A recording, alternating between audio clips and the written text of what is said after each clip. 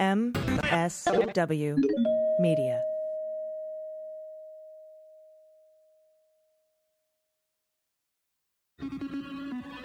News with swearing. Daily beans, daily beans. Daily beans, daily beans. Hello and welcome to the Daily Beans for Tuesday, October 20th, 2020.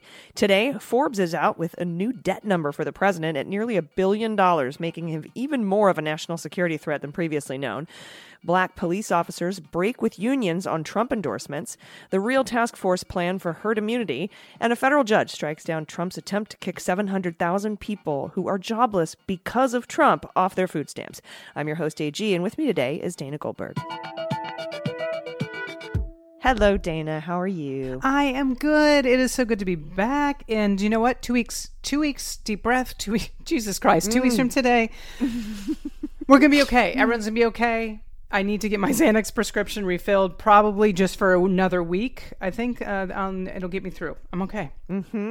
14 days. Let's see if we go here, carry the one... That is 1.27 Scaramucci's until the election. People, we've already had 25 million people, maybe more, vote. I think more. I think we're almost at 30 now. Like we were at 28.5 yesterday or 27.5 yesterday. Yes, I feel good. Yeah, I've been hiding under blankets today, so it's really worse. That's amazing. 30 million. That's half as many people voted for Trump. Other new interesting number, more people have filed for unemployment than voted for Trump in 2016.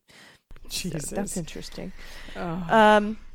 Today's a great show. I'm going to be talking to Democratic candidate for California's 8th district, big, beautiful district, including Victorville. If you've ever driven from Los Angeles or San Diego to Vegas, that big, beautiful stretch of Mojave Desert between us and there is that district. And it's one of the last ones that we need to flip from red to blue in California.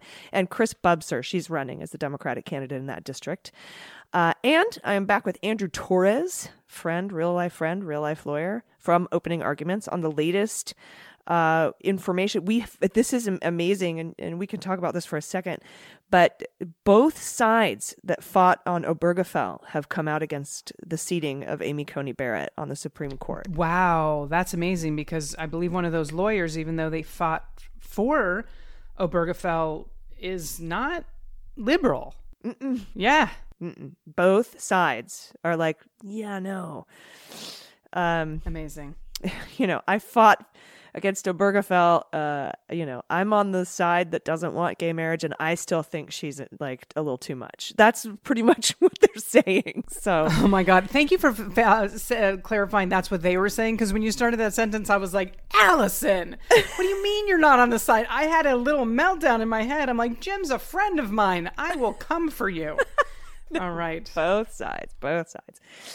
And so Andrew and I are going to talk about that. We're going to give a little history on Obergefell in case you didn't know. And I think most of the listeners do, but just in case, there's some really interesting things going on that play into the dynamics of the fact that both are against seating Amy Coney Barrett. So that's the show today. It's going to be good. We do have a lot of headlines to get to. So let's hit the hot notes. Hot notes.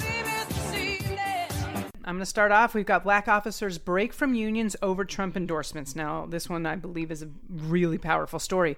Police unions nationwide have largely supported President Trump's re-election amid mass demonstrations over police brutality and accusations of systemic racism. But a number of black law enforcement officers are speaking out against these endorsements, saying that their concerns over entering the 2020 political fray were ignored. Really? You think? Yeah, maybe falling on deaf ears? Okay. Many fraternal black police organizations were formed to advocate for equality within police departments, but also to focus on how law enforcement affects the wider black community. There have often been tensions between minority organizations and larger unions, like in August when the National Association of Black Law Enforcement Officers issued a letter condemning the use of deadly force, police misconduct, and abuse in communities of color. No shit. The craziest thing to me, Allison, on this is that people forget the police department as a whole was created as a racist organization. And let me tell you what I mean by that if you're like, what are you talking about? As a listener. Oh, I know what you, oh yeah, I'm like, oh, I know what you're talking about. Yeah, of course you know. Yeah, and I'm sure your listeners know. This was created like in a situation that slavery still existed. Police officers were a voluntary force to protect what? Property. The only people that owned property when this volunteer police department was formed were white, straight, old men. This racism has been instilled in our police department. So to think that that does not to be addressed is insane. And also to think that our black police officers are just going to go along with the status quo because they're part of, organizations is insane. So I love that they are starting to break rank. And I love that they're speaking out against this administration. I mean, how shitty does your union have to be when people form unions against your union? Like, how... Like, come on. I mean, yeah. Hey, yeah. Okay. So that's good. I'm glad they're breaking rank. I don't even understand. I don't like police unions, but that maybe, I don't think I'm alone there. Yeah, well, I think a lot, my mom and I talk about this and a lot, not all, but a lot of police officers are ex-military. They go into the police force when they come out of the military because our country does not take care of our veterans and they need to get back to work. Well, a lot of these people are trained shoot to kill. Well, that creates a problem when you're working in societies where that's not supposed to happen. Mm-hmm. But, on the flip side of that, too, a lot of veterans have training in not to do that. Correct. I think I would love to do a study, like a case study, some sort of dissertation. I've done one. Maybe I can do another one. Maybe I can get funding. Let's get a grant. How many of these cops who have repeated offenses? First we'd have to get the records from the police unions that are guarded like with lock and key, but how many of them that use excessive force or racial profiling or have actually murdered people, especially black people, how many of them were former military or how many of them couldn't get into the military? That's a better question. I think that's a better question. Yep. I think that is, and you know so much more about this in this specific aspect than I do. I would love to see that study. And sort of use this as I need to blow shit up, so I'm going to blow people up. Right, bro? I have a feeling that it's more that, than anything else. All right. Well, here, thank you for that story. Now new from the Washington Post, Dr. Birx, Scarf Lady, has gone to Pence's office, the task force, to push for Scott Atlas's removal. Scott Atlas is the MRI doctor. He can take a picture of your neck. And he is Trump's expert, like number one expert on the coronavirus, even though he doesn't know anything about epidemiology. He's pushing herd immunity to the president. There were reports a couple months ago when he joined the task force that he was actually promoting herd immunity. Let it rip through the country, and 2 to 4 million people will die, and then we'll be done with it, and we can just move on. Oh, and Lord. When people question him about that, he's like, no, absolutely not. I'm not saying that. Well, watch what they do, not what they say, right? Atlas shot down attempts to expand testing. He openly feuded with other doctors on the task force and succeeded in largely sidelining them, including Birx and Fauci. He advanced fringe theories like social distancing and mask wearing were meaningless and would not have changed the course of the virus in several hard-hit areas when it's proven that they have. He advocated following infections to spread naturally, like I said, among the population while protecting the most vulnerable and those in nursing homes until the U.S. reached herd immunity, which experts say would cause excess deaths. It's 2 to 4 million, some estimate even higher.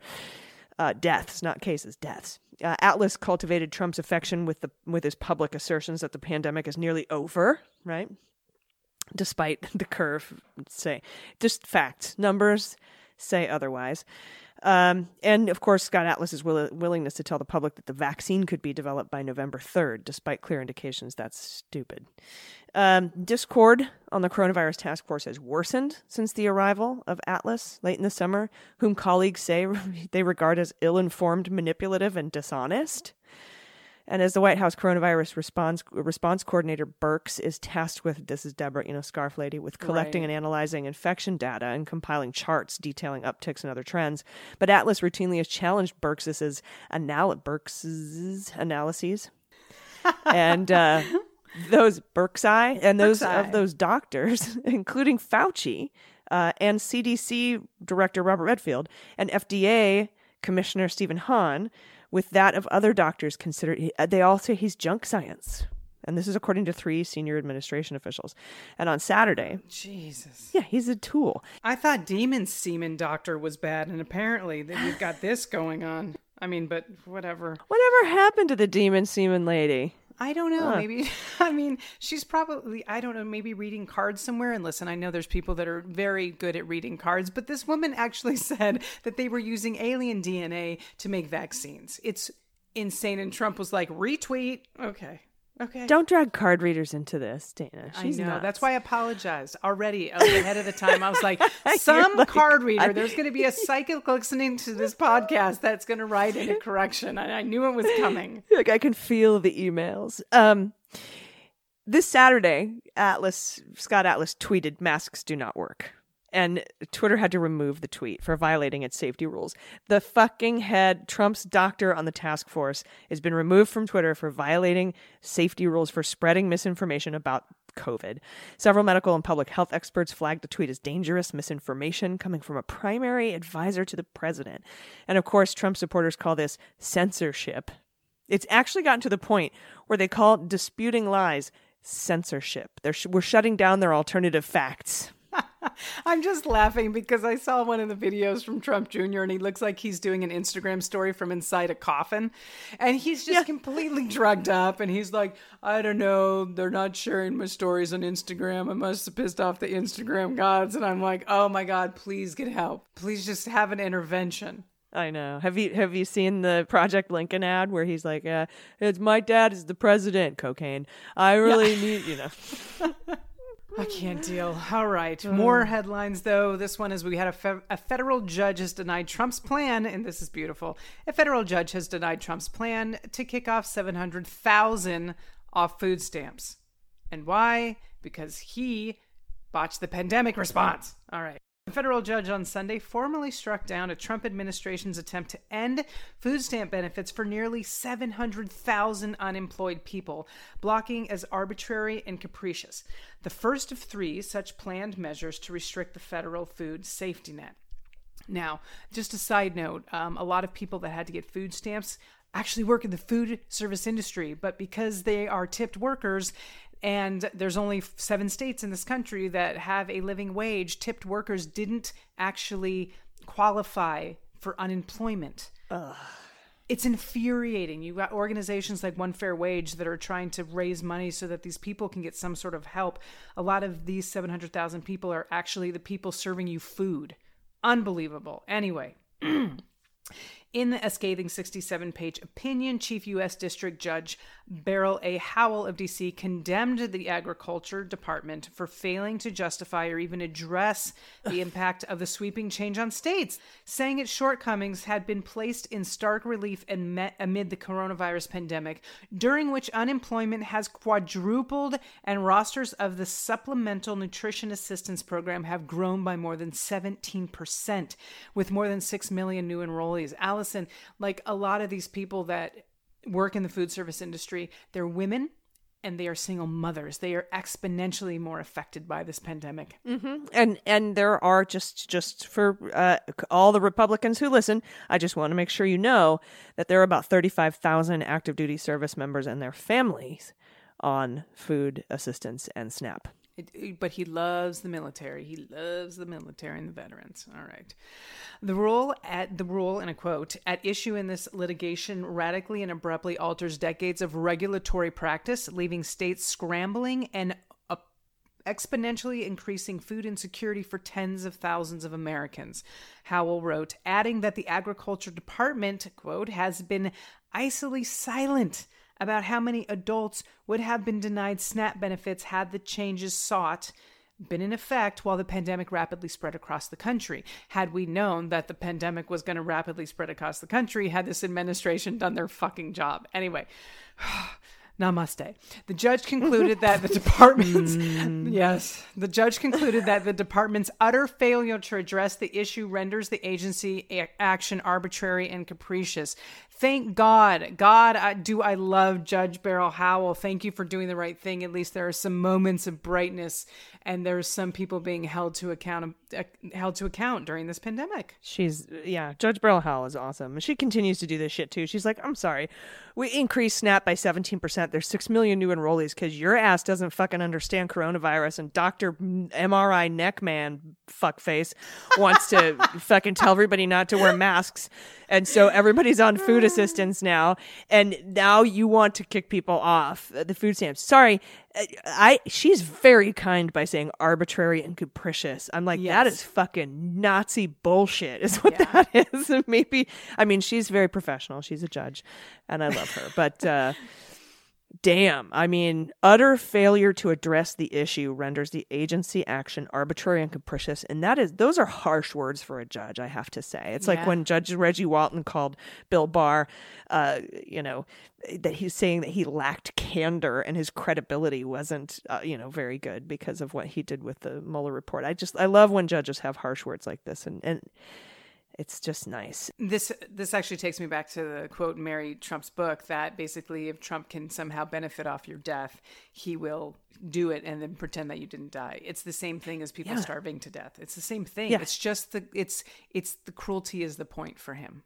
Period. Yeah, he'll facilitate it. He'll help facilitate it and then not be sad about it and just collect whatever prize that he gets for it. Let's see here. What next? What do we have next? This is our last story. It's from Forbes. Okay, and this story says Trump actually is in debt about $1 billion. Wait, is this the same Forbes magazine that Stormy Daniels smacked him on the ass with when they were? Is this the same publication? It's the same publication. Was Ivanka on the cover? I think Trump was actually on the cover. Trump asked Stormy Daniels to smack him in the ass with a Forbes magazine with his face on the cover during their sexual interlude. Right. Okay. I know. Sorry, listeners. Sorry. I didn't mean to throw you off there, AG. Yes, the same Forbes magazine. Yeah. That's okay. Anyway, I mean, there's been some incredible stories, but I'll get into this Forbes shit in a minute. But did you know, like, the Department of Justice has actually written a brief in support of Trump's lawsuit? He's being sued for defamation by E. Jean Carroll. Right. And that lawsuit's been allowed to go forward. And apparently the Department of Justice is weighing in on behalf of Trump because, the Department of Justice, Bill Barr, is his personal lawyer. And they're actually saying legally that because he lied about raping her while he was president, it's totes cool. No. That's their position. Oh which sounds like they are admitting he lied about raping her. But whatevs. That's what they're saying. Quit splitting hairs. Would you quit splitting his fake orange hairs? I have no idea. I know. Now, Forbes, like I said, we thought Trump owed a $421 million. I knew it was more, but I didn't know, and it was just a feeling. Well, Forbes says now it's nearly $1 billion in debt, which is all of it coming due in his next term in the next 4 years if he's reelected. Lenders will expect his businesses to pay back an estimated $900 million in the next 4 years. Now, like I said, we knew about the 420 from the New York Times, which are loans from Deutsche Bank for the DC hotel, his golf resort in Miami, and his tower in Chicago. He'll also have to sort out the debt against Trump Tower and Trump Plaza in New York City. And the rest of the loans are held against 1290 Avenue of the Americas in Manhattan and 555 California Street in San Francisco, office buildings in which the president has a 30% limited partnership interest.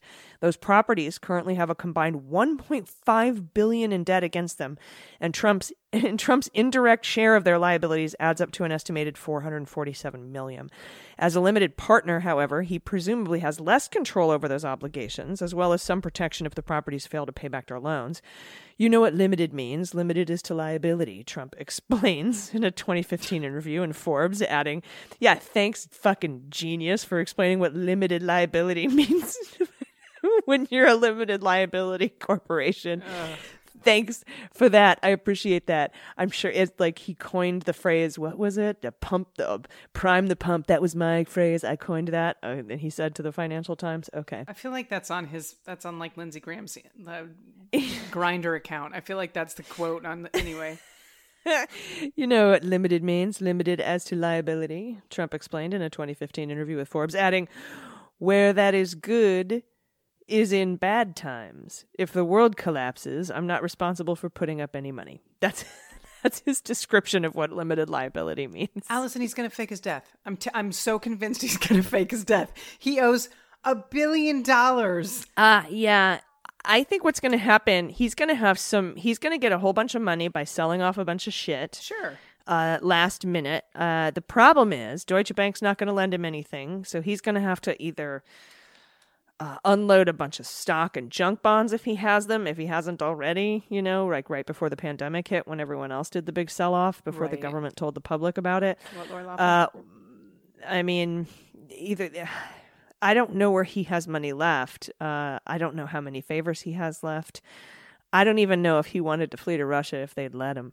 Like, he's not only in debt monetarily, but he's used up all of his favors. Oh, absolutely. Not to mention all the lawsuits that the great state of New York has against him the moment he steps out of office. That's why when at these rallies, Trump has this thing where he says the truth out loud. And let me get to that, because a lot of you are like, what the fuck is Dana talking about?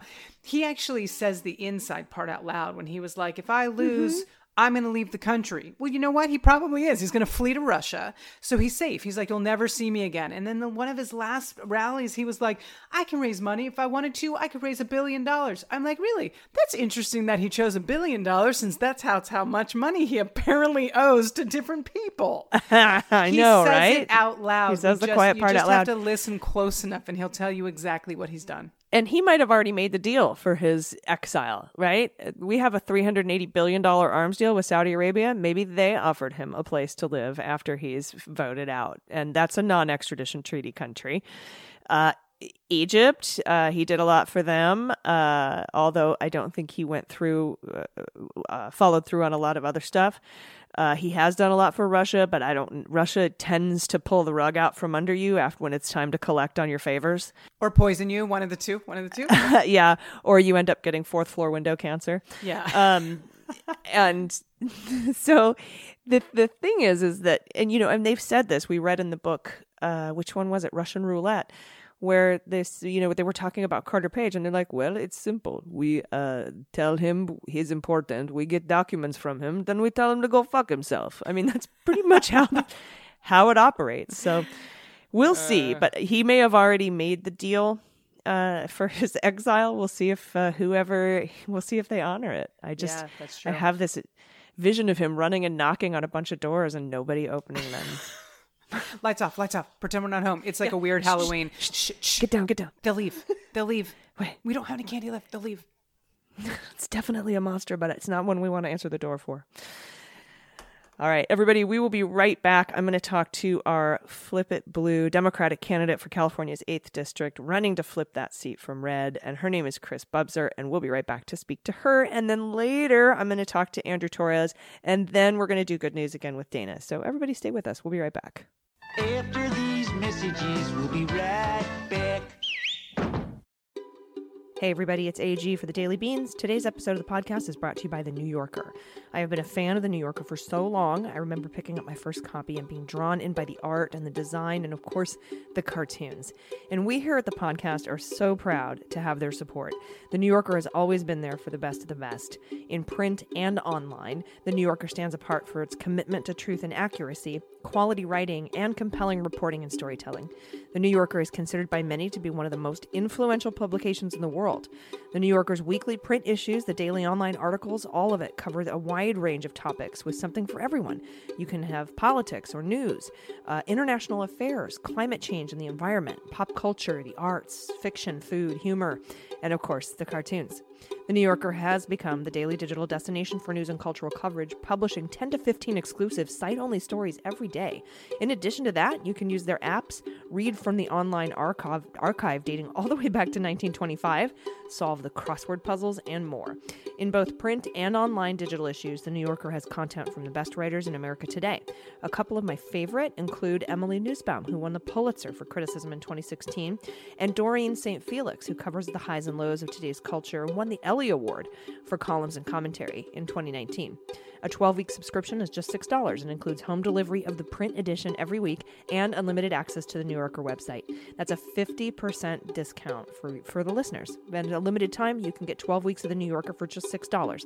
That's a savings of 50%. Plus, listeners of the show will receive an exclusive tote bag for free. So go to newyorker.com/dailybeans. That's NEWYORKER.com/dailybeans to get 12 weeks of the New Yorker for just $6 and a free tote bag. NewYorker.com/dailybeans. All right, everybody, welcome back. It's time to flip it blue. I'm blue.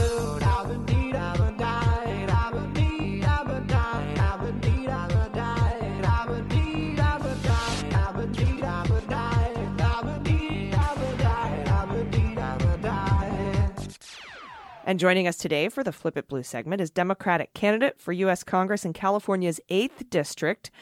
Paul Cook currently has the seat, and she's running against Jay Obernolte. And her name is Chris Bubser. Chris, welcome to the Daily Beans. Thank you so much. I'm thrilled to be here. I'm so excited to talk to you. This is such a beautiful part of our state. Can you tell us a little bit about the 8th District in California? Where is it, and who lives there? Thank you so much. So California's 8th Congressional District is 33,000 square miles, mostly of wilderness and federal lands. It starts down in the corner near 29 Palms and Joshua Tree National Park and encompasses a lot of San Bernardino County. Then it continues through the Victorville area in the Mojave Desert. We also have a little slice we have all of the San Bernardino Mountains and a little slice down by Yucaipa and East Highland, and then continues on all the way through Inyo and Mono counties. So it includes the lands that the indigenous people called Payahunadu, and it also has my hometown of Mammoth Lakes, one of the most special places I've ever been. Oh, you're from Mammoth Lakes. Awesome. Yes. So, it's our district is 10 hours from top to bottom. So we have put a lot of miles on my Prius. The other thing that's very important to know about this district is it's incredibly diverse, because people tend to think of, Eastern California as being all one type of person. But the truth of the matter is that the people who choose to live in our district tend to come because they want to be near wilderness. They want to be able to access all the beauty that is our part of California. But it's also a lot of young families who have moved up to the Mojave Desert around Victorville because we have really great opportunities for affordable housing. So and there's a lot of veterans and a lot of retirees. So because we have 3 military bases, we have quite a large veteran and military population as well. So it is not what people think when they first think about this district. And all of those people really want representation that represents the diversity that we are in California. Yeah, absolutely. And there's a lot of, I know that it's unions and jobs and education are very important to the people of the 8th District. You've got a lot of veterans, like you said, and veteran healthcare is a priority there. And you've worked in biotech. You helped launch some groundbreaking treatments, including therapies that change survival rates for individuals living with HIV and some medication that keeps cancer patients safe through chemotherapy.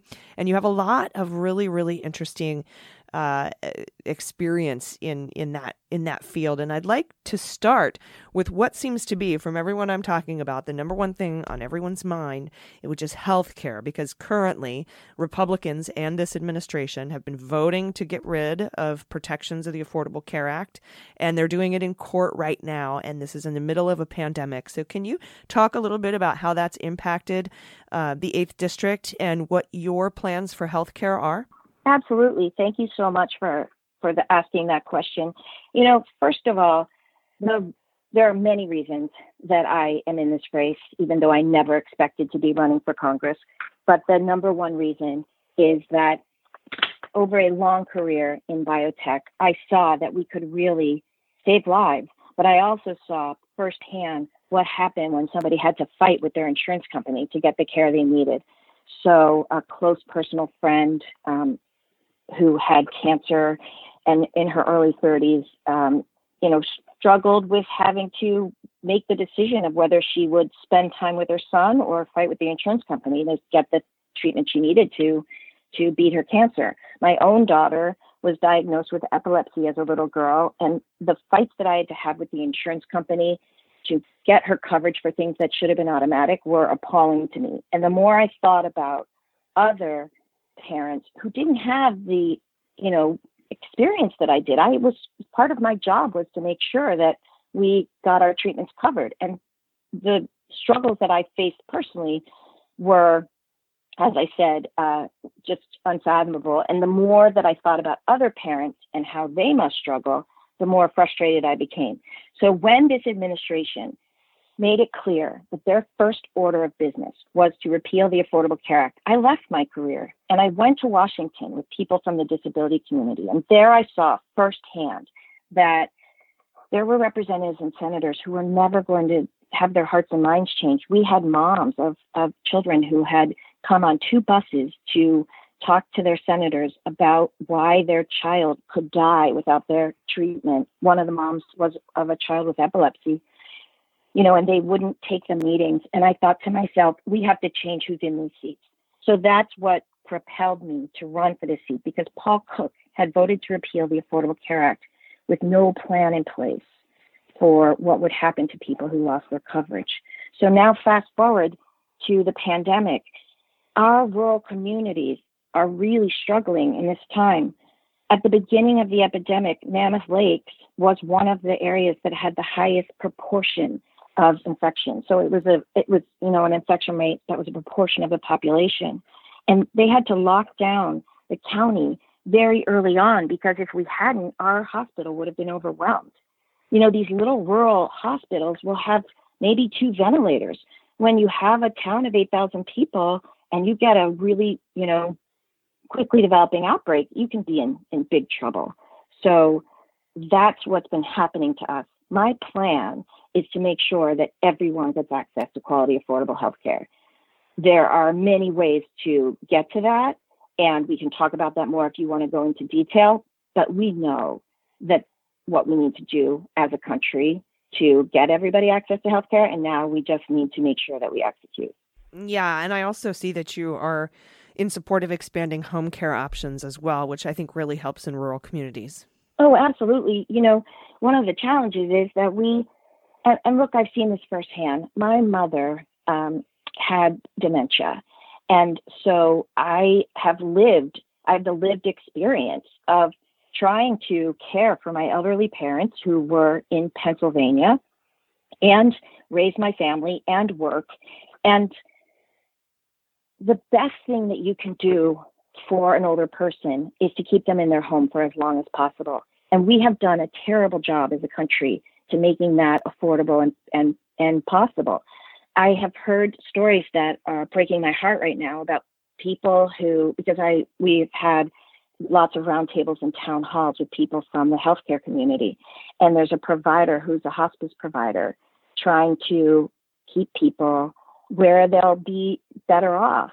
But right now with the pandemic and the shortage of home care aides, it's hard to do that. It's been a real struggle for people. So these are real problems that when you look at them very carefully, it helps you understand what the needs are. And then we build programs to address them instead of trying to have, a one size fits all, because that's just not how people live. No, it's definitely not. And because of your work in these treatments and in biotech, that everything kind of comes on a case-by-case basis. And like you said, we have to have fact-based solutions to help make individuals' lives better.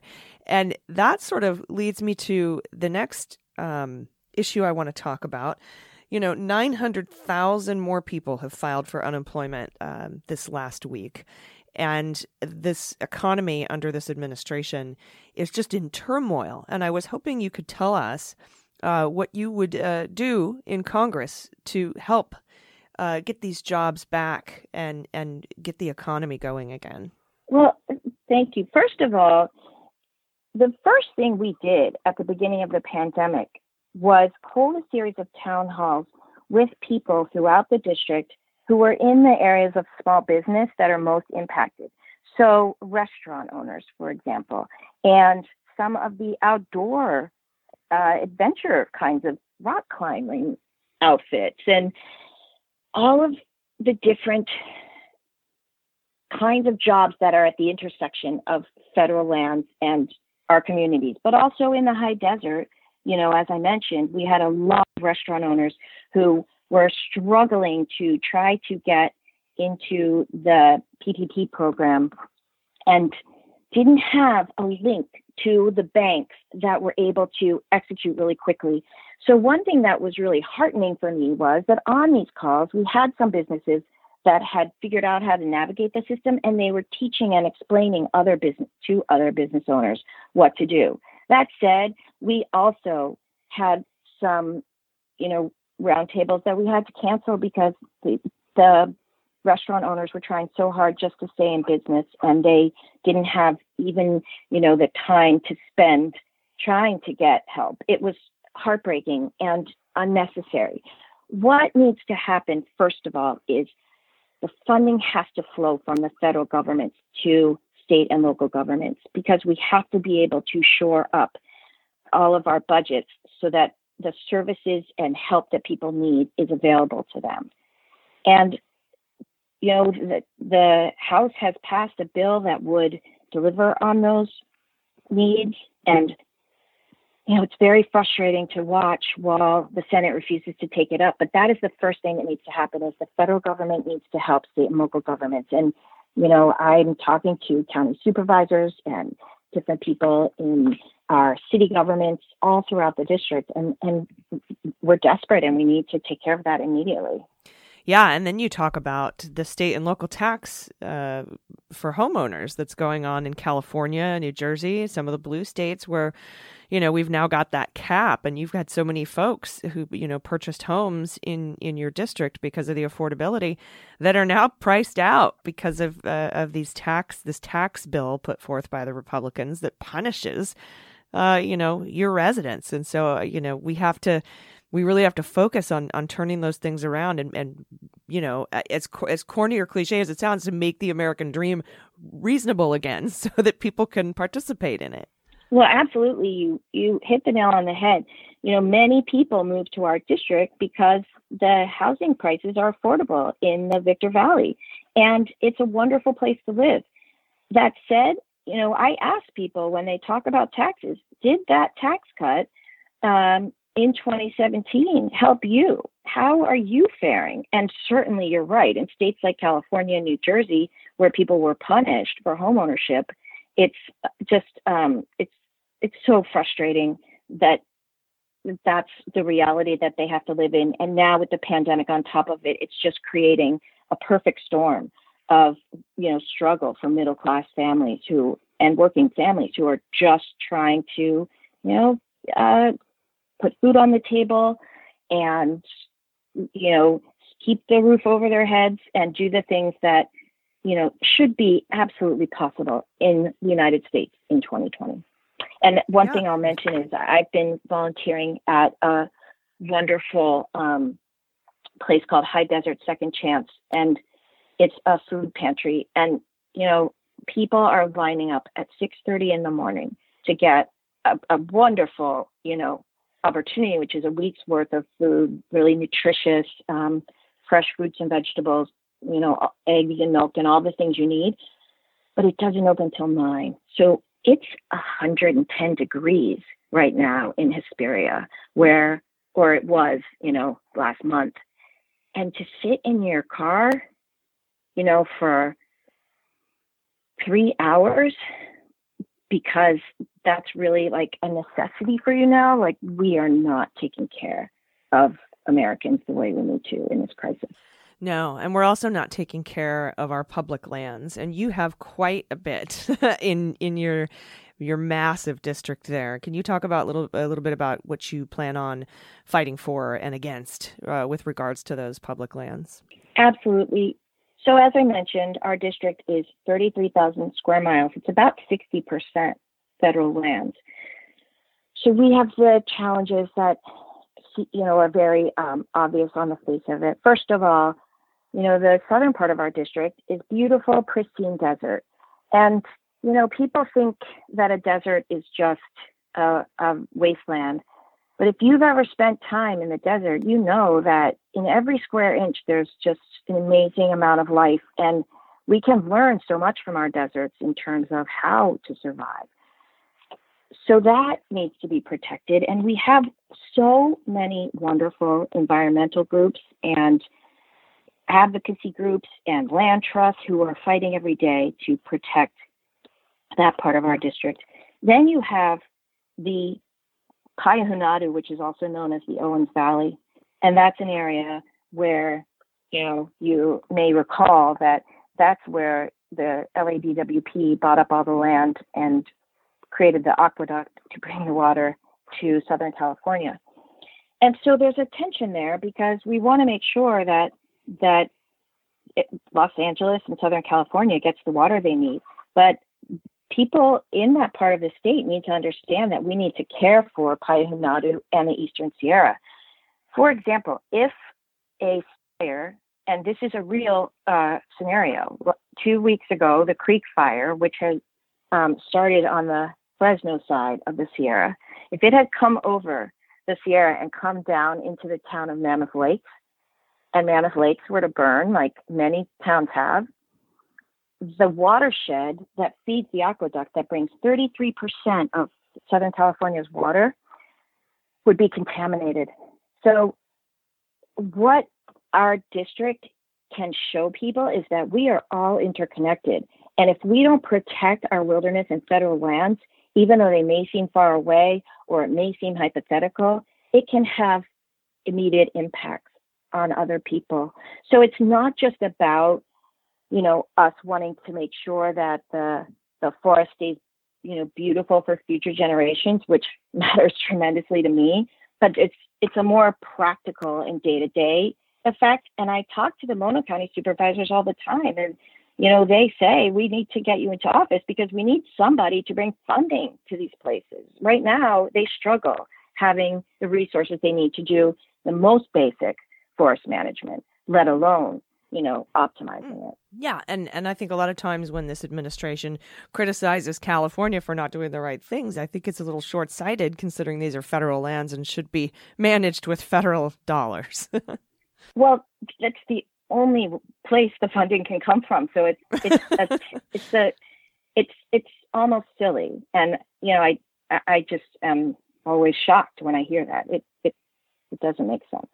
Yeah, and speaking of things not making sense, let's talk about, really briefly, I've got about another minute here. I want to talk about education and veterans in your district because these things are tied together, because when veterans come out of the military, they need to get the health care that they need from the VA. When they retire, they need to, ensure that their veterans home is a safe and funded place. And we also need to make sure that we get our veterans jobs and that we educate them, as a promise that we gave them with the GI Bill. So can you just talk a little bit briefly about veterans and education? Absolutely. Veterans in our district, we have, as I said, we have about double the rate of veterans in our district of most typical congressional districts because of our bases at 29 Palms, Fort Irwin, and then Fort George, which is closed now, but there's quite a lot of veterans. And the first thing that we did was create a Veterans Advisory Board so that we would understand what the issues and needs are. And our Veterans Advisory Council has been there for us every step of the way, helping us see what the challenges are for veterans in rural areas. So, for example, our VA is too far away. There is a clinic, but if you are having a cardiac event in the high desert, your choice is to go to the local hospital and potentially face a surprise medical bill or take the risk to drive all the way down to Loma Linda. These are choices that no one should ever have to make. Our veterans home in Barstow is at risk of being closed, and my opponent says that he has tried to protect it. But the truth is he voted against every bill or every budget that would have allowed that to remain funded. So these are the kinds of things that it is just unacceptable that we're allowing to go on. And, the main thing is, as I've said before, we have to make sure that we look at issues that affect real people and then solve those challenges in practical ways that actually address what they need. So, our veterans need education, then we need to make sure that our local community college has the programs they need. And if they need to go farther away, that we have funding to make it possible for them to get that education so that they can transition out of the military and continue to thrive. Absolutely. As a veteran, thank you for that. I appreciate your support of a fully funded VA and access to education and healthcare, especially for the Southern California veterans and the veterans in your district as well. They deserve the best.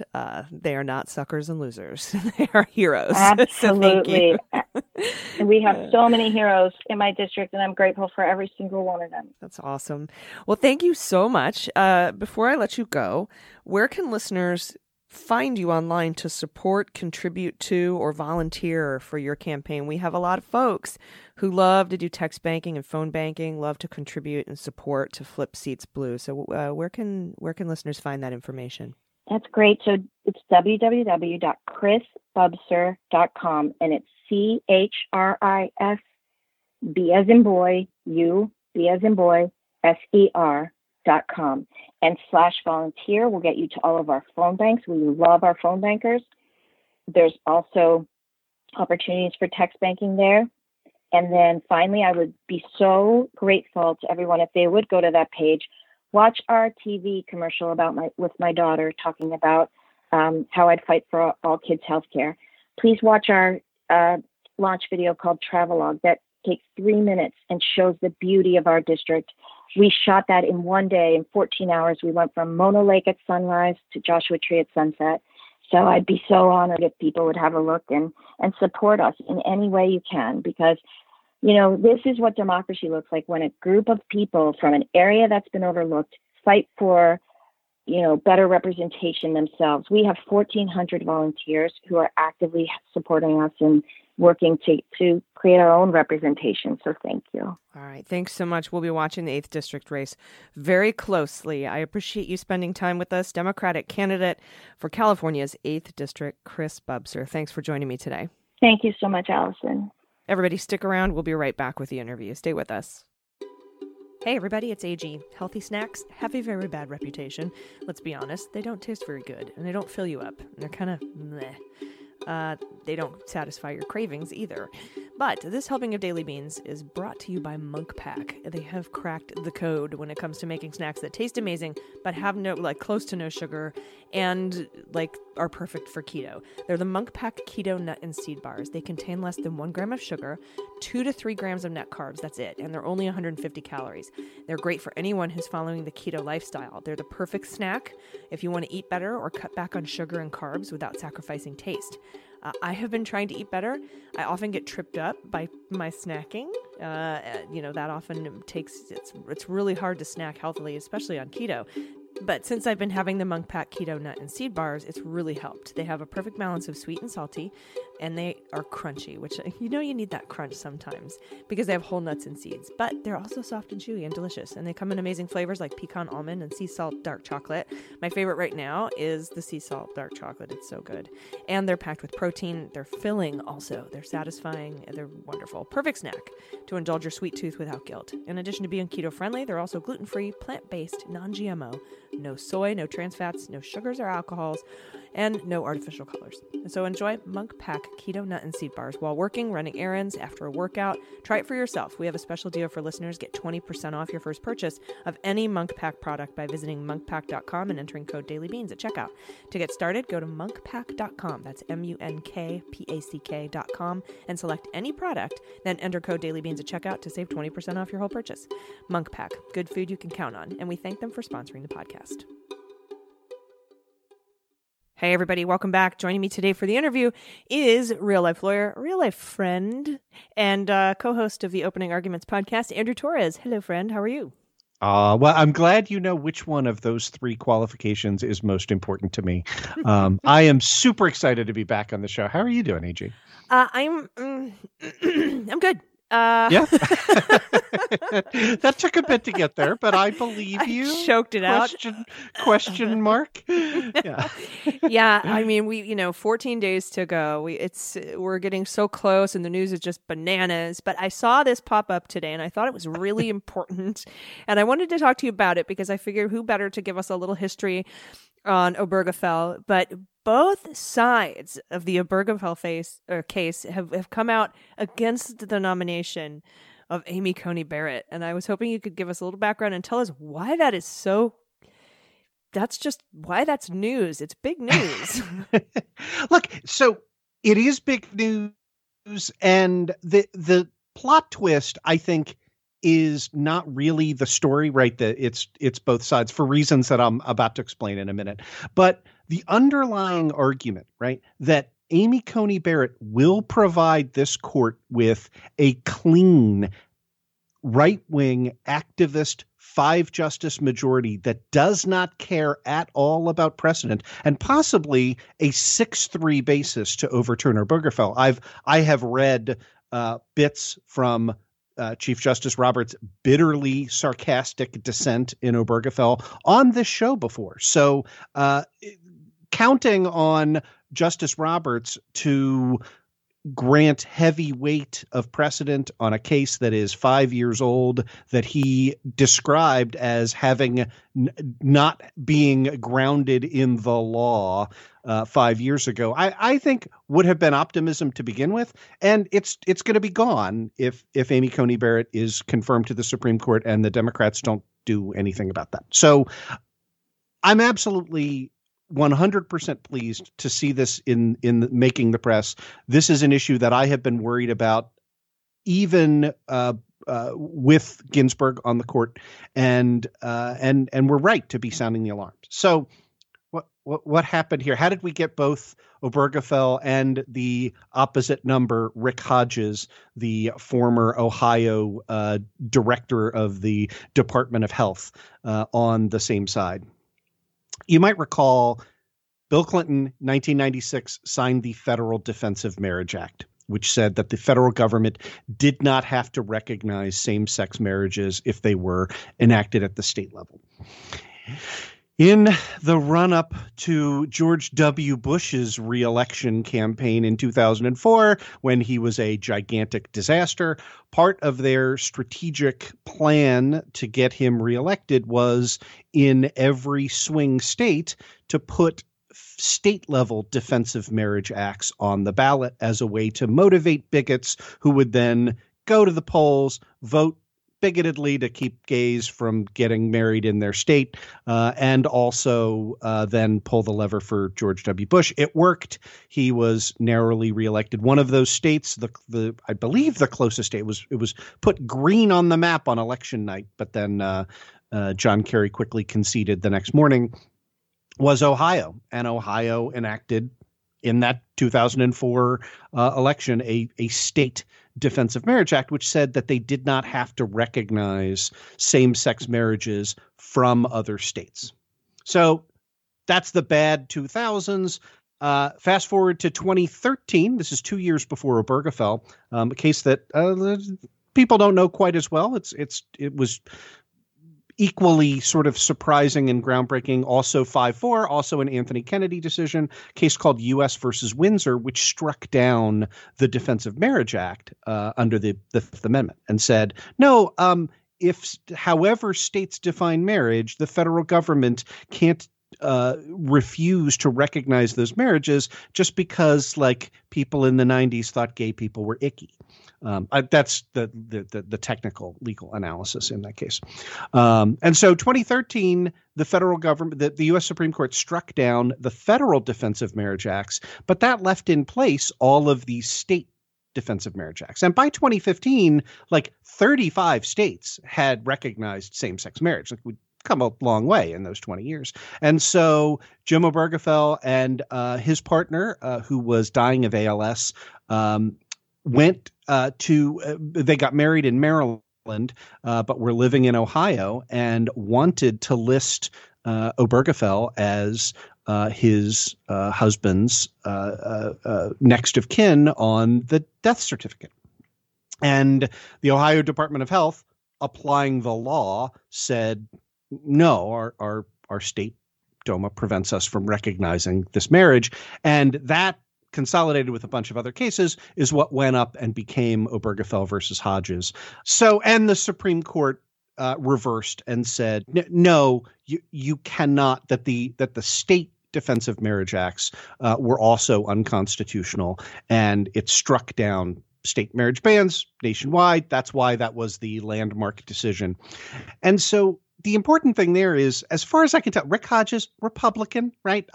But post Obergefell versus Hodges has made several public appearances with Jim Obergefell and said, look, like, it was my job to apply the law. I did apply the law, but I'm happy I lost.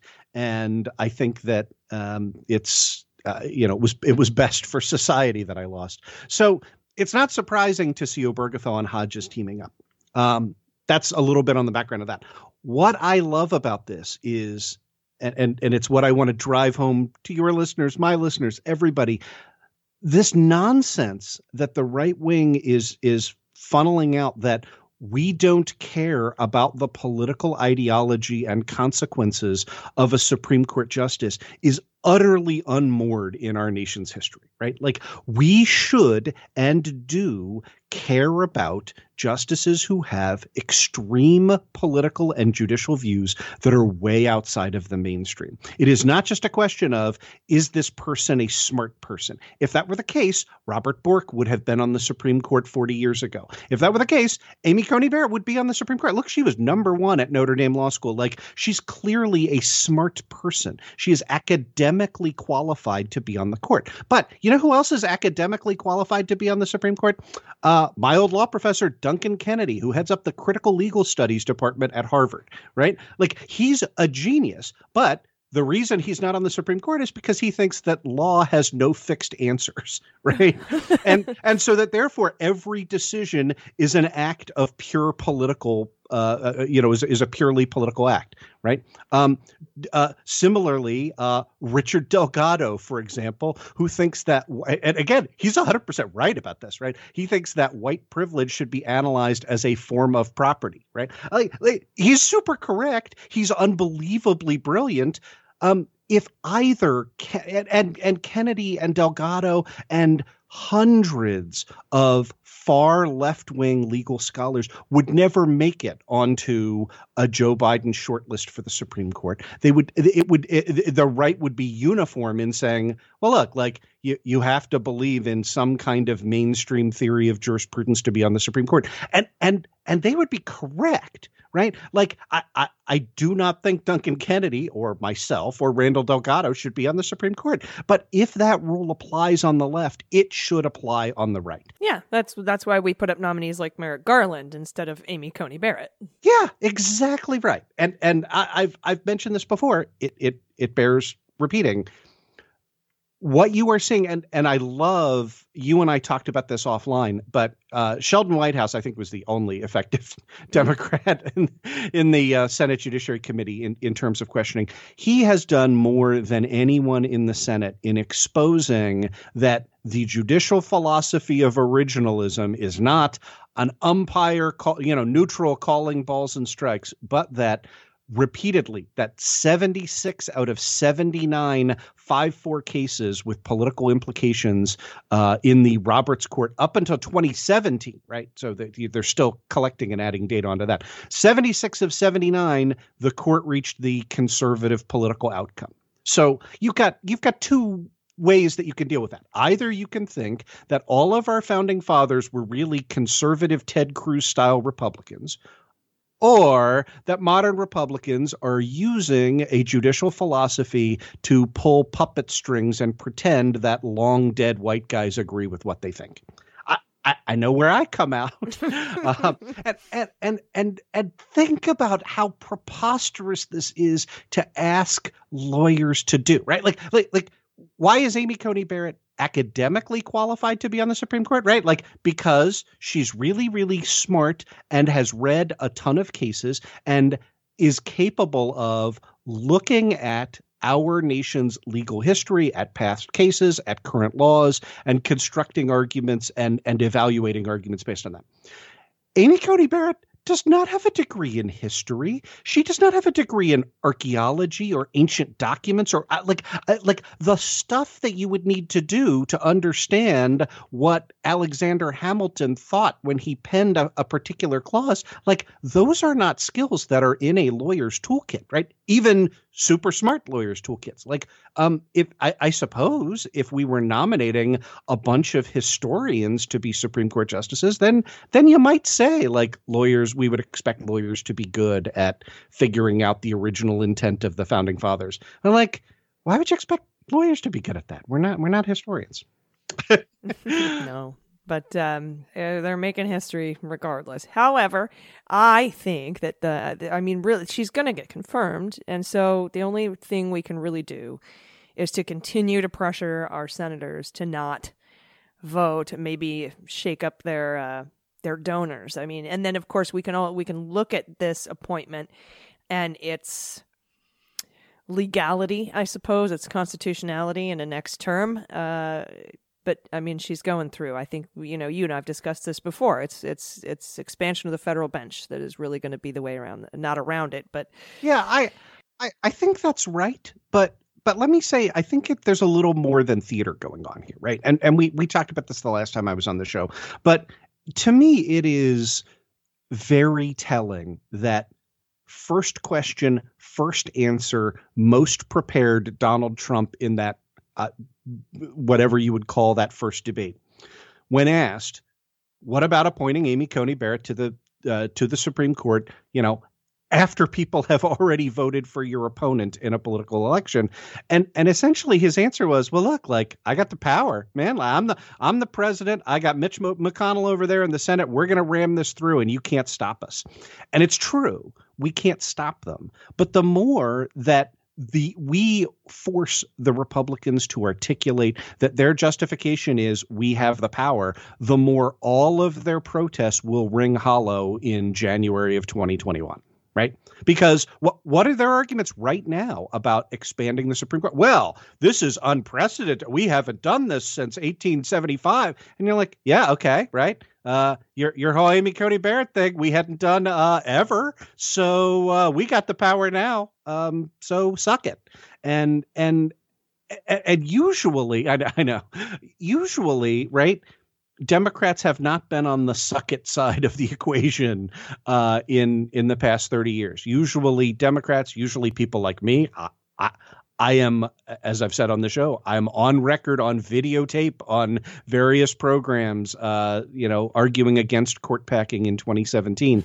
I was wrong about that, right? Like when you are dealing with folks who only abide by norms when it benefits them, it's time to say that those norms don't have any precedential value anymore, right? It's time to say, okay. And they don't serve the people.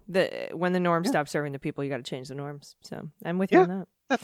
That's right. And look, like we have, I think part of it is viewing historically, like it was right, seeing the documents, the Hofeller documents come out, right, and reading in black and white. That was the how to benefit white people hard drive that everyone Hofeller's daughter, by the way, handed over all of his all of his research, basically, and not basically, like literally saying, here's how we disenfranchise black voters with gerrymandering, and here's how you do it in specific states, and those were the Hofeller documents. Yep. And those cast what was the decisive vote in the Ross case, right, involving not adding a citizenship question to the census. Again, in an Amy Coney Barrett world, that case would have been at least 5-4 the other way, and might not have gotten Roberts if he would not have been the decisive vote. When you read those documents, and you see the degree to which, beginning in 2000, beginning in the run-up to 2000, that Republicans acknowledged we are a minority white people's party in a nation where demographically those trends are never going to put us back in the majority again, ever. And how do we cling to power as long as possible? And this is controlling the judiciary, again, has legal precedent, right?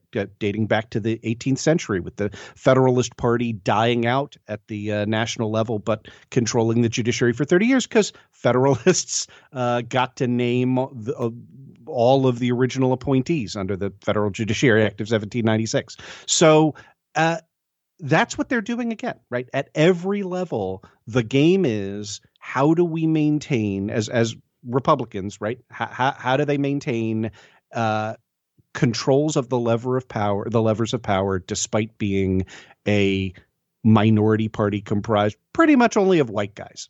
And that's what we're up against. Yeah. Yeah. Well, thanks for the good news, Andrew. No. look, it's worth, like I said, I want to say it again. I know I'm generally not a bearer of good news. There are other good news out there, but it is worth making them work for this, right? Yes, it is yes. worth not saying, oh, well, Barrett's going in regardless, so, screw it. I'm just going to spend my time in the Senate Judiciary Committee grandstanding or making speeches or being Dianne Feinstein and complimenting someone for getting basic Civ Pro questions right. Like there are lots of things that, when somebody is trying to cheat, like running around and screaming and pointing and saying they're cheaters, has value in a society that still has democratic accountability. Yeah, well, we'll keep doing it. Hair on fire. Don't worry about it. And worry about it, but don't worry about us. Yeah, we're going to keep screaming it from the rooftops. Yes, she's going to get pushed through. Probably, we have ways to sort of respond to that, but don't stop being loud about it. And I think it's going to pay off, next year. We'll see what happens with Kavanaugh and Barrett, but the fact that you were loud speaks volumes, but literally and figuratively. So thank you. Thank you so much, everyone. You have to check out the Opening Arguments podcast if you haven't. And if you don't have a chance to become real life friends with real life lawyer Andrew Torrez, you should fix your life and make that happen. So thank you so much for talking to me today, Andrew. I appreciate it. Thank you so much for having me. It's always a blast. We'll talk soon. Everybody stick around. Right after this, we'll have the good news. Stay with us. Hey everybody, it's AG. One unexpected side effect of this year, it feels like fast fashion has disappeared. I don't know about you, but I don't even know what is in style right now. And when shopping for new clothes these days, do what I do. Don't buy for now, buy forever. So for timeless pieces that will last a lifetime of wear, that never go out of style, check out Faherty. Faherty makes high-quality, comfortable clothing for life. They're sustainably minded, designing products with thoughtful focus on fabric, and every piece is made to last a lifetime, guaranteed. Faherty is committed to community and the environment in all that they do. They regularly donate to the Surfrider Foundation, which I love, and 1% for the planet. The company is run by the Faherty family, and they're very hands-on in ensuring everything they do lives up to their values. I love the women's clothes from Faherty. I describe their style as casual but elegant. Some of my favorite pieces right now are the Paloma Duster cardigan. It's so comfy. The cream-colored Ashbury Sherpa jacket and the Kai cashmere sweater. So check out their website. Their clothes are gorgeous. Buying forever is the smartest way to shop. And now is the smartest time to do it. Right now you can get 25% off your next Faherty purchase when you go to fahertybrand.com/beans. That's Faherty, FAHERTY brand.com/beans for 25% off. fahertybrand.com/beans. All right, everybody, welcome back. It's time for the good news. Well, we'll float on, good news is on the way.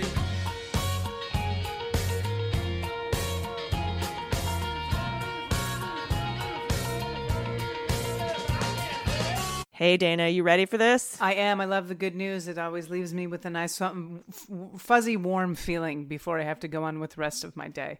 Agreed. And everyone, thank you so much for sending in your good news stories. If you have any good news, personal or political, or you can just make some shit up at this point, really, I'd be fine with that. Fictional good news stories, send them in at dailybeanspod.com. You can also send us your corrections if I've made any mistakes during the show, and any quarantine confessions you might have, or literally anything you want to do. Always feel free to attach a picture of your pod pets. We will include them in the newsletter unless you tell us not to. Oh, and by the way, you remember a couple weeks ago when Joe Biden put out the dog video? We need a DOTUS. Let's put Champ and Major in the White House. Did you see the cat one today? You're not a cat person. You know, but listen, I'm not dead inside. I love cats. I just am really allergic to them. Like I'm the worst lesbian in the world. I'm allergic to cats. Yeah, so I love them, and that ad was also adorable. Adorable. It made my day. We're going to win this election with dogs and cats. God damn it. Well, you know what? That should be their motto, like, let's put a pet back in the White House. And then in parentheses, like, other than Mitch McConnell. Like, I don't know. Like, whatever his lapdog Lindsay. Yeah. Lapdog Lindsay. They call him, what is this? The little sucker fish or I don't know. I can't remember what it's called. Anyway, yeah. A different kind of animal, the kind that you want. It's hard to tell whether Lindsay's a suckerfish or a blowfish, but it's, on any given day. I like when you do that because you're like, I'm not supposed to laugh at that, but it was really funny. Rumors are, we're not going to talk about that. Nope. Stay in the closet. I don't care where you are. I don't want you on my team, even if you are. Oh, very good. My friend and I, for decades now, we play a game called Your Team. That's funny. Oh my God, I do that too. I do that with my friends. Yes. With your friend, and you like point over there at that guy and you're like, hey, he's on your team. Your team. We just say your team. We aren't allowed to play at the swap meet or at Disneyland or the fair, the county fair. Oh my God. It's too easy. Yeah. It's like fish in a barrel. Exactly. All right. Anyway, first up, thank you for sending your good news. dailybeanspod.com. Click contact. First, I should say, from Anonymous, pronoun she and her. My good news story is something that my family has been looking forward to for more than 4 months. My mom was diagnosed in April with liver disease and placed on the transplant list. She spent 3 weeks in the hospital and then came home to my house, since I have been lucky enough to work from home since the beginning of the pandemic shutdown. Listen to that. I'm sorry to break here, but listen to that phrase. Since I have been lucky enough to work from home since the beginning of the pandemic shutdown. I mean, these are our times, And it's just such incredible people, supportive people. In mid-June, she began having respiratory complications and was hospitalized again. Within days, she was intubated and spent more than 3 months on a ventilator, then a track collar, all while still battling the terrible effects of end-of-life liver disease. And to make matters even worse, this all took place during the peak of the Houston COVID-19 crisis. So visits primarily consisted of family Zoom visits, until I enlisted the help of Disability Rights Texas to successfully gain access as her caretaker. Against all odds, and after more end-of-life family conversations than I care to relive, I am proud to report that my mom was released last Thursday. She's back home, and while she still has a long road ahead of her to get the life-saving transplant, it's just so wonderful to see how far she's come and be able to reunite with my dad, her hubs of 45 years, and my 4 other siblings. She is truly a badass. Anyway, I love the show. Please send all the good vibes you can spare our way as we keep pushing forward. Wow. Thank you to whoever you are that wrote this in. I am sending every ounce that I have. I'm so glad she's okay. So far, so good. Same. 3 months on a ventilator. Wow. God. Oh, hugs to your entire family. It does. It puts everything into perspective. I mean, it does. When people really are like, does. "How are you?" I'm like, you know what? I'm okay. I'm okay. All right, we've got more good news, though, which I love. This is from Barb, pronoun she and her. Think and Blue is a career website, Think LinkedIn, for trade, blue-collar service and essential workers. It's called Think and Blue. Yes. Cool. Now that we are funded, I'm able to launch the site, hire people, start building our community, and provide blue-collar and service workers the same quantity and quality of online career tools that are commonplace for white-collar professionals. Yes, this is awesome. At the beginning of 2020, I, along with 2 other people, co-founded Think and Blue. I am a woman of a certain age. I love that. In parentheses, I'm over 50 and younger than 60. Who has worked in tech startups for the last 20 years, but I've never founded a startup, so this journey has been equally familiar and not familiar. In the early days of the pandemic, we were in building mode, so the quarantine actually worked for us, understandably. Now, as the calendar moved in the summer months, we started fundraising, and as anyone who has raised money for a startup knows, the hard work starts when you start fundraising, and we face some unique challenges, I bet. One, we are not in Silicon Valley.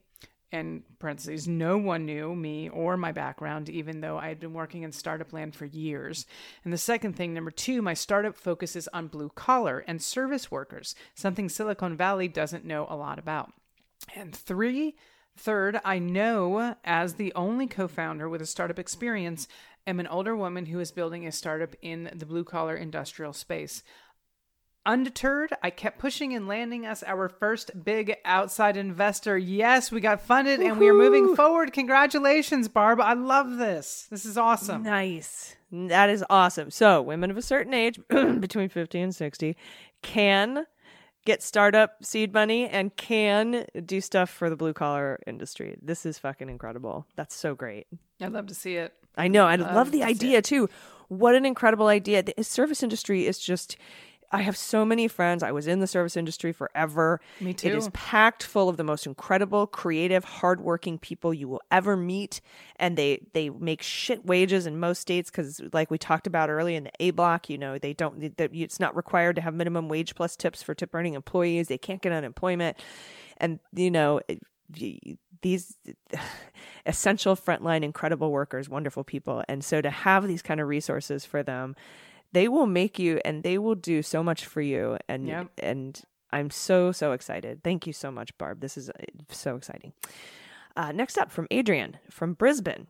Pronouns he and him. Hi, ladies. Love the show. Not sure if this is good news or a confession. I'm a 43-year-old guy. I train in Brazilian jiu-jitsu and boxing, watch UFC, and love rugby. I am an Aussie. All right, Adrian, I'm interested. Tell me more. I also love Animal Crossing. I bought it 2 weeks ago to entertain my 7-year-old daughter and 10-year-old son when I have custody on the weekends. Oh, divorced. I see. I'm sorry. I am a woman of a certain age.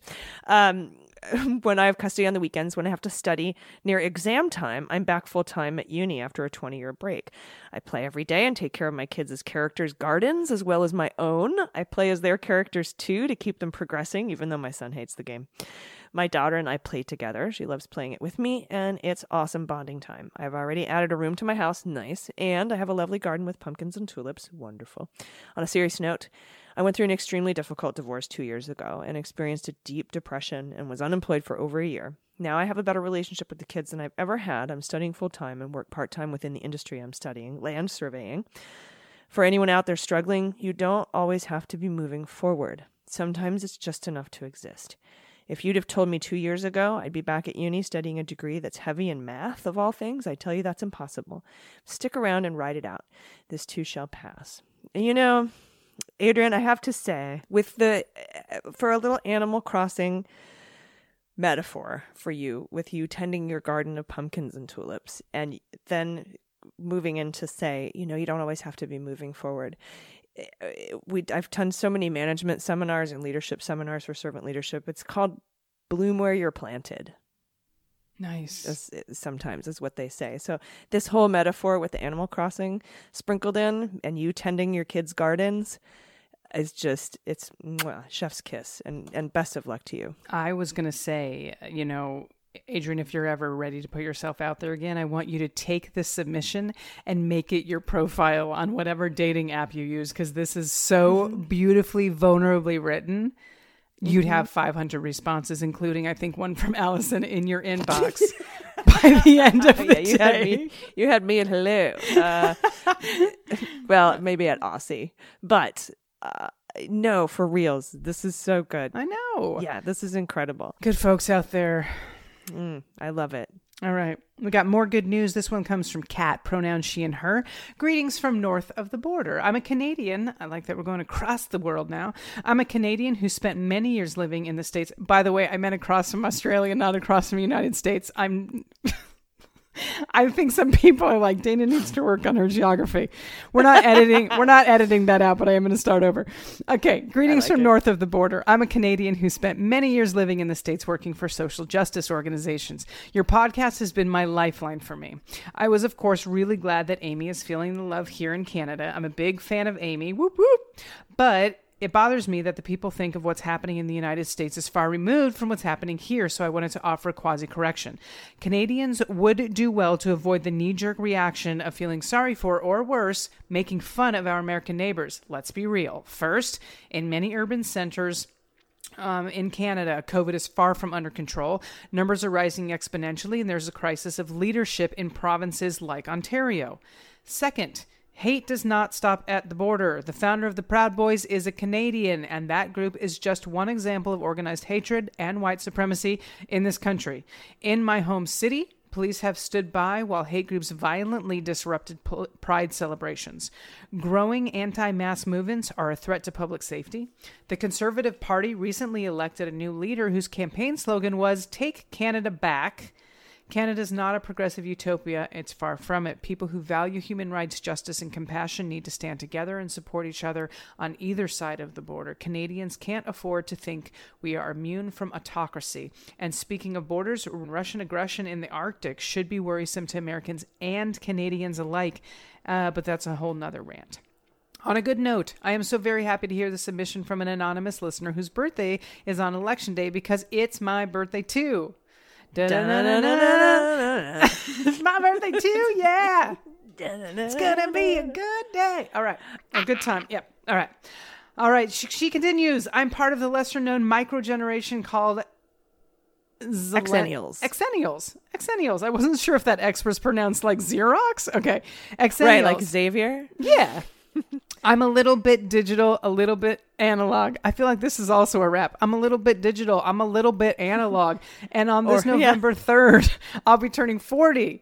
Or a country song, right? That's true. I'm a little bit digital. I'm a little bit analog. All right. On November 3rd, be turning 40.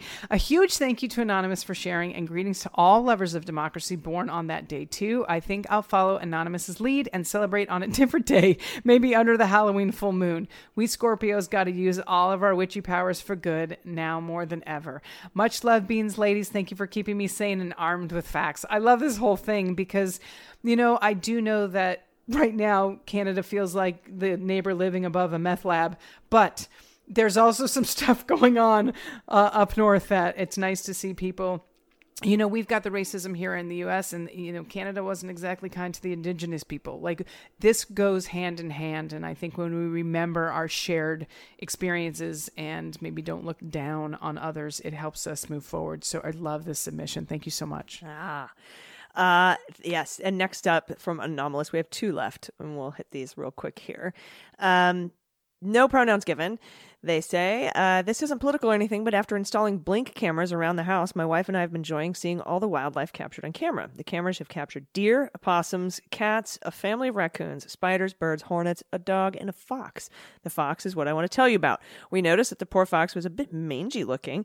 After some discussion, we came to the conclusion that this fox wouldn't survive the winter without any fur, so we had to figure some way of helping it. We looked up how to treat a fox with ivermectin. And we're able to successfully dose it 2 weeks apart. Now, almost 2 months later, we're happy to see a healthy fox on our camera. Oh, my goodness. Look. There's the first picture with no fur, and then there's the I need to know how they did this. Did they put it in a water bowl? Like, did the fox go and, you know what I mean? Like, did you catch the fox and inject it? I don't understand. I need to know more. Probably took little chunks of meat and cheese and rolled up a pill inside of it and left it out there for him. I think that's what they do for Donald, so maybe it works on foxes. Who's going to pill the Donald? I don't want to rub that throat. I really don't want to rub his throat. Oh my God. Oh, these are great pictures. Those are wonderful. I love that. What's our last submission? All right. This is from Anonymous Pronouns. I am an heir. First, I want to thank my patron sponsor. I've loved listening to the Mary Trump Book Club while watching MAGA hat wearing Trumpies flout our store's clearly stated mask requirements. It helps It helps keep me from exploding at them and losing my job. Oh God. Also loved joining the live news discussions last week. Quarantine has found my sister and her sons homeless. Oh my God. Luckily, Dad and I are in a position to let them stay in our living room and help her recover from surgery while she looks for work in a new place to stay. The boys are chaos incarnate, and I try to remember to help give her a break from them occasionally.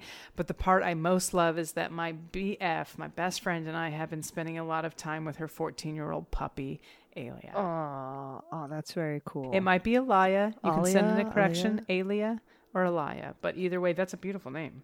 14-year-old puppy is the important I part. love it. I know. That's what I'm going to say when I'm going to be a 14-year-old puppy. Boys are a terror. I can't remember who said it, but they said you can measure the amount of damage done by boys in dollars. My girlfriend has a 14-year-old, but I don't really think they understand money. But like you just said, they in dollars. And the 14-year-old was like, Mom, can I have this $3,000 backpack? And she said, what does it come with? And I'm in the other room and I'm like, what does it come with? It better come with $2,958 inside of it is what it better come with. It's a $3,000 backpack. It better come with a rugby player from Australia in it or something. Is all I'm saying. All right. Well, thank you so much for sending in your good news stories. Again, you can do that at dailybeanspod.com. Click on contact. Do you have any final thoughts before we get out of here, Dana? Yeah, final thoughts. 2 weeks. Hang in there. 2 weeks. Get out. If you haven't voted, vote early. Do not let them keep you from that. You got to vote numbers too big to manipulate. Keep it going. Yes. Vote as soon as you are able to vote. And thank you. And until tomorrow, everybody, please take care of yourselves, take care of each other, take care of the planet, and take care of your mental health. I've been AG. And I have been DG. And them's the Beans. The Daily Beans is executive produced and directed by AG and Jordan Coburn, and engineered and edited by Mackenzie Mazzell and Starburns Industries. Our marketing manager, executive assistant, production and social media direction is Amanda Reeder. Fact-checking and research by AG, Jordan Coburn, and Amanda Reeder. Our music is written and performed by They Might Be Giants. Our web design and branding are by Joelle Reeder with Moxie Design Studios. And our website is dailybeanspod.com.